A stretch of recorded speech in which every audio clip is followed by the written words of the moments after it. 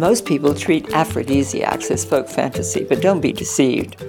When libido flags in women, there are many herbs that can help revive it.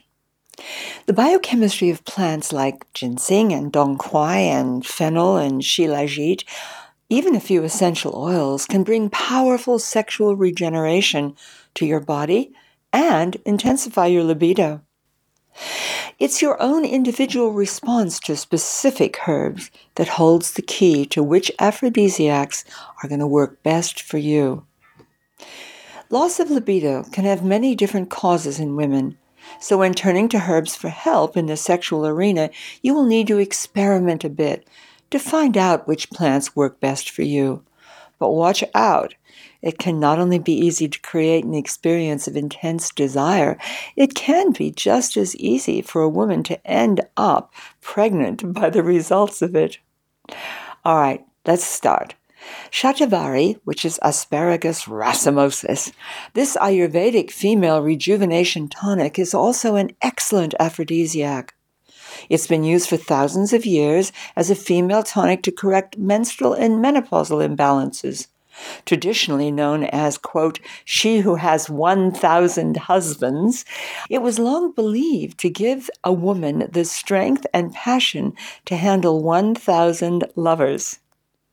Organic Shatavari root extract contains a full spectrum of active and synergistic constituents, including saponins, and contains shatavarine. Use only this herb when it's naturally grown or ethically wildcrafted, so it contains no chemical fertilizers or pesticides.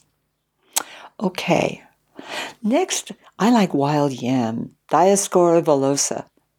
It often restores a woman's libido so successfully that I wouldn't advise you to use it unless you have a sexual partner. You can take it as a tincture, 1/2 to 1 teaspoon in water twice a day, or as a dried herb in capsules, 4 to 6 capsules a day. I've known women who take as many as 10 capsules a day, but less than this works very well for most. Then there's American ginseng, Panax ginseng. It's as good a raiser of libido in women as it is in men, despite the assumption that it is a male plant. This plant's particularly useful for postmenopausal women. Drink it as a tea 3 or 4 times a day, but be patient. It takes time to do its work. Then there's shilajit, known by many names in many countries. It's been used as an aphrodisiac in female fertility treatment for centuries. One of the most powerful, quote, herbal, and I say, quote, herbal because it's not really herbal at all, but one of the most powerful herbal substances known.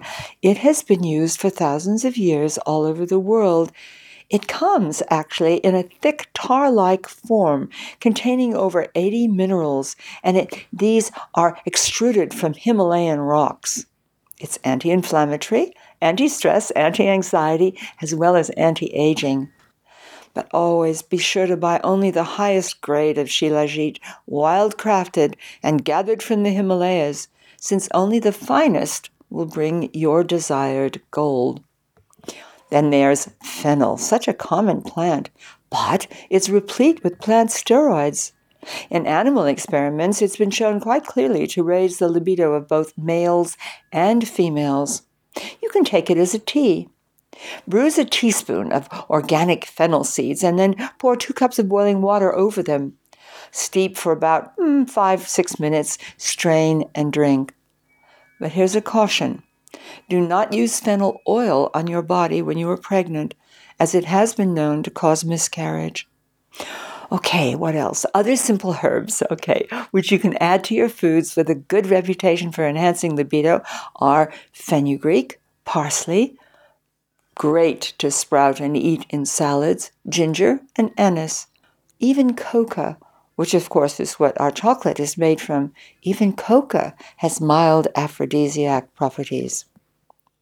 You can also use certain essential oils to enhance your libido on the night. Massage your body and your partners with a carrier oil such as sweet almond oil or perhaps apricot oil, to which you've added one of the aphrodisiac essences. Clary sage, rose, ylang ylang, or jasmine. Of course, this is for external use only, and believe me, it's powerful stuff. You need only 1 drop of an essential oil to each teaspoon of carrier oil. Sometimes putting a capsule of vitamin E squeezed into the oil when you mix it, this will help it keep fresh longer. Okay, now next week on our Sacred Truth podcast, we're going to be looking at some of the best aphrodisiacs for men, so stay tuned. Meanwhile, check out the links below for the best products you can find.